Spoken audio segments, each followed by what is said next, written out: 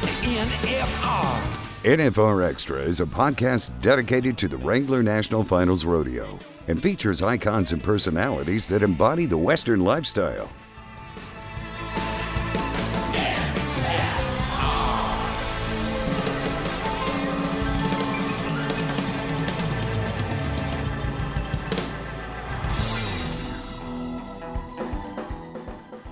Cody Lambert came down to the barn there one day and he said, "You've been watching the NFR at all?" I said, "Yeah, I've been watching it on TV and stuff." He said, "Well, that's where you should be going next year." And when he said that, it was like a holy shit moment. Okay, maybe I am good enough to make the NFR.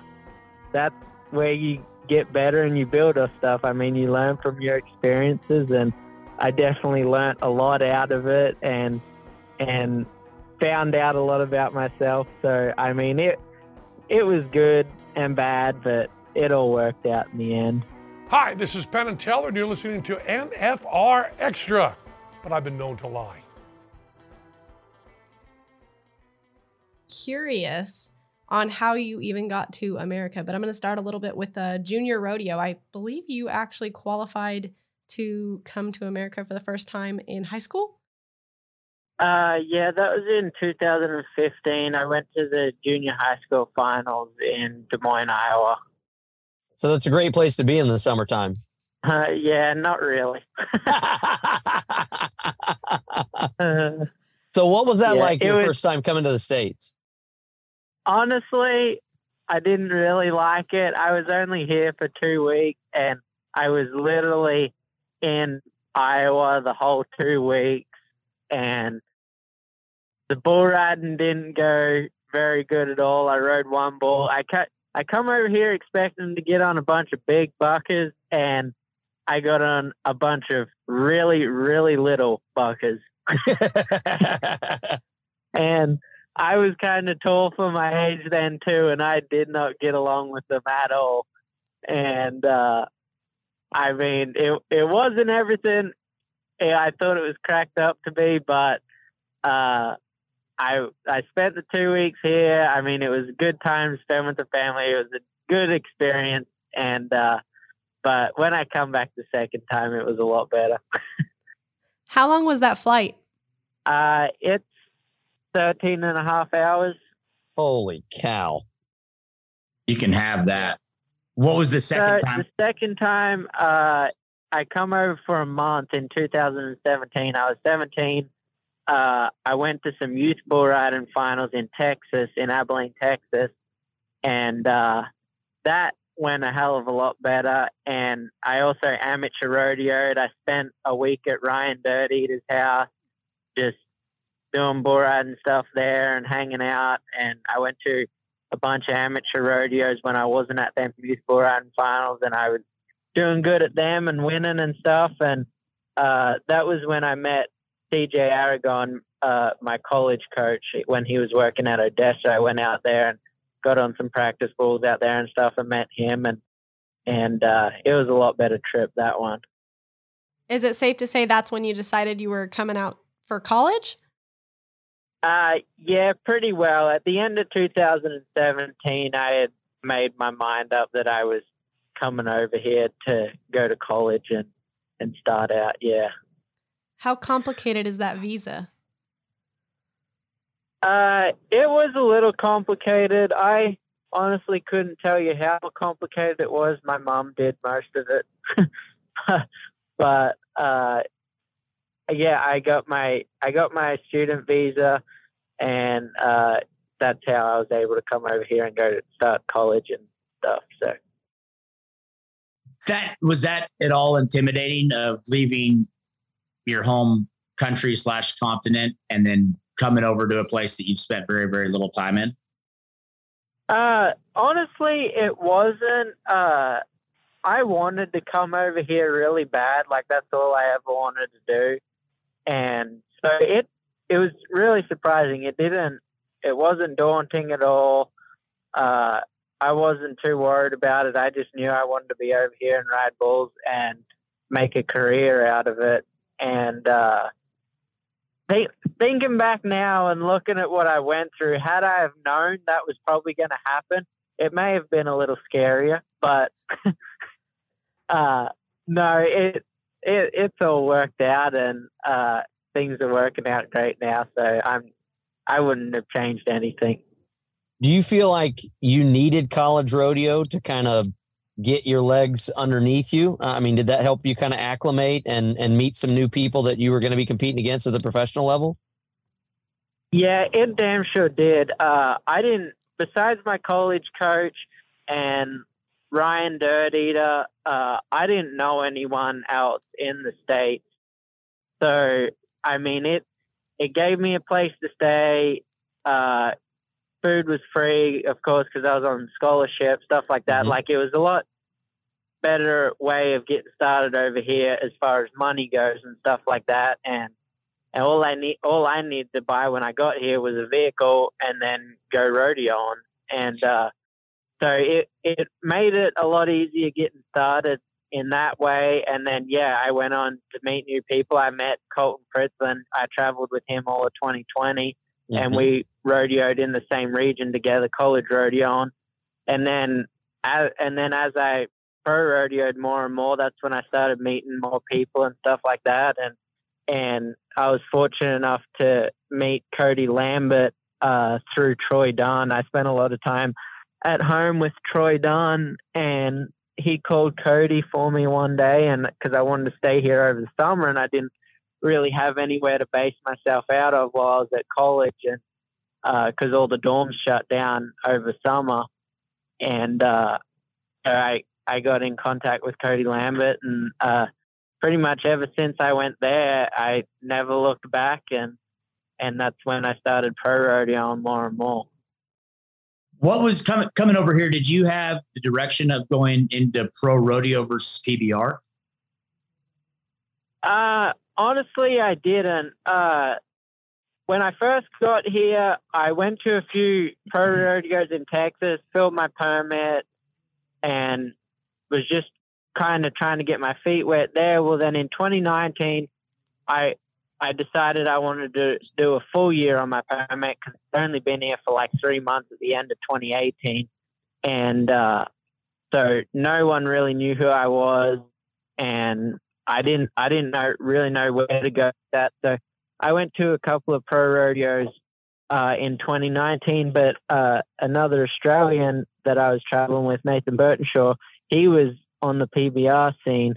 And I went to a lot of PBR touring pros and stuff like that over the summer of 2019 because I didn't know where anything was as far as rodeos and stuff. So I didn't really know whether to enter them or how to get there and stuff like that. It was all kind of a cluster.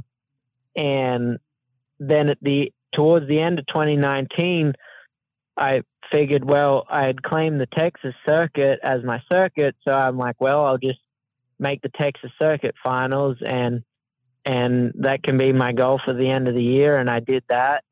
And then pretty much once I did that, then I just decided I was going to rodeo. Nice. So what was it like when you really kind of did get some momentum going and you got the Texas circuit going, you got some rodeos? When you saw the NFR on your radar, what was your thought process on that?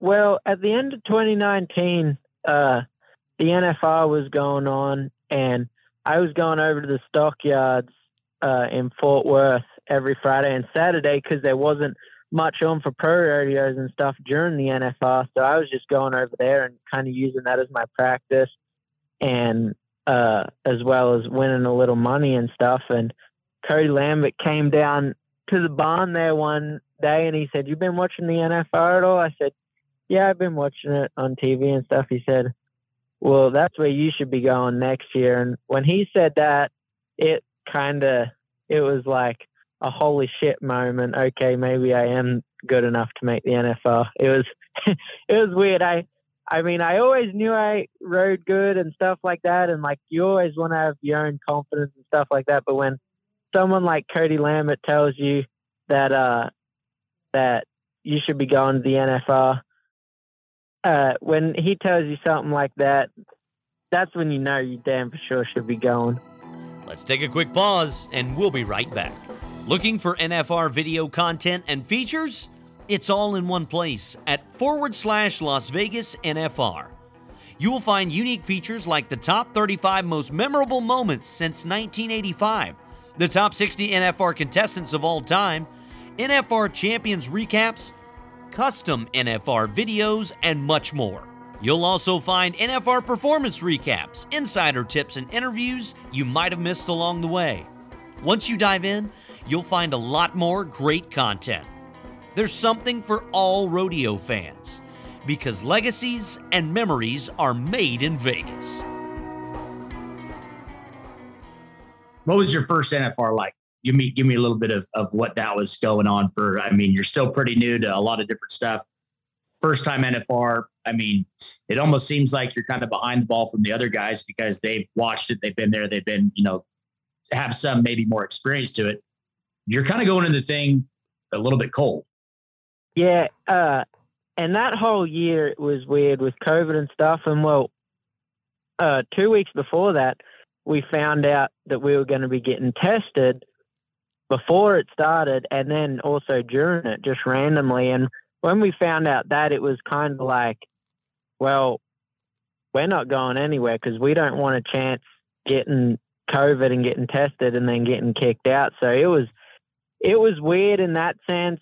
You went to the rodeo, rode, then you left and you went straight back to your hotel room. Like, it was really weird like that. And then the whole setup was weird. I mean, I'd watched it on TV forever at Thomas and Mack, and then I get there and it's this massive big arena, and it's in Globe Life. It's just weird. I mean, I was getting to be real good buddies with Stetson then, and Fritzland was there, but even still, I didn't know all the guys that great, and I was just kind of doing my own deal, and it was definitely weird, and it was definitely a big learning experience. I mean, the first half of it went pretty good, and then come the second half, everything went to shit. But I mean, that's sport, and that's where you get better and you build up stuff. I mean, you learn from your experiences, and I definitely learned a lot out of it, and found out a lot about myself. So, I mean, it was good and bad, but it all worked out in the end. Speaking of Stetson, how did the traveling partnership between you two come about? So I stayed at his house one night during the summer in 2020, and we went down to a rodeo in southern Utah. I don't remember where it was, but we went down there together and stuff. And then I flew up to Salt Lake City to a rodeo up there. Well, we had a couple of days off, and then we were going to it would have been like the playoff finals, whatever that was that year in Rapid City. And he was going and I was going. So he just said, "Oh, well, just come stay at the house for a few days and then we'll just ride over there together." And then after that, I was flying back down to Texas. So we did that. And then we were in Broly, California in like November. And I had flown out there and he had drove. Well, he had called me that earlier that week and said like he wanted to come to Texas 2 weeks before the NFR and hang out down there. And he knew I was living at Cody Lambert's and he wanted to come down there and hang out and stuff. So I said, all right, well, we'll do that. So we drove from Broly, California back to Cody's place in Bowie, Texas. And we hung out those whole 2 weeks before the NFR. And I mean, we roped every day and got on some bulls and just messed around there at Cody's, and it was kind of fun and stuff. And then from there, we kind of just hit it off. And in 2021, we decided we'd just start entering together. And what's it like having his little girl with you? Because I'm going to bring this up. The yelling contest of your professional babysitting skills are pretty great. She's great. She's we call her the tiny tornado. Whenever she's around, there's something going on. And it's fun and it's cool getting to see little kids like that grow up and stuff. And it's crazy how quick they grow up. But I mean, it's funny. She keeps us on our toes, and yeah, she's awesome to have around. I said I don't think I'll ever be able to have kids because I'll always be comparing them to Kingsley. But so she's great. She for sure keeps us on our toes, and she's great to have around. So speaking about your travels and obviously coming from Australia, is there anybody, like, we as Americans, we look at Crocodile Dundee and the Man from Snowy River, and there's so many Australian things that we think, oh my gosh, that's the real deal. I mean, obviously the Man from Snowy River, you don't do all those things if you're not somewhat of a horseman, but are there any of those stereotypical Australian things that you guys think are cool too, or are we just strange Americans? I think you guys might be just strange Americans. I mean, we think the Man from Snowy River deal is pretty cool because that is based on a true story. So I mean, right. we think that's pretty cool, but the whole Crocodile Dundee, I mean, that, don't get me wrong, there is people like him that I'm sure if they came over to America and were in a place like New York, that is literally what you would think you were seeing. But no, we're just the same as the Americans. I mean, we just do some things different and we sound a little different, but that's about it. What do you miss most from home? My family, pretty much. That's the only thing I really miss. There's not much else over there for me. I was able to go home in October and November at the end of last year, and that was the first time I'd been home in 4 years because of COVID and everything. I couldn't get back, and I didn't want to risk getting back there and not being able to come back to the States. And so, I mean, it was really nice. It was really good for me. I got freshened up and was able to see all the family and spend a lot of time with them. And so that was really good. So speaking of just pretty much the same but sounding different, what are some of the most notable maybe sayings in America that you've like, what does that mean? What the hell? Any like lingo or terms that here to where you're like, I've never heard that before.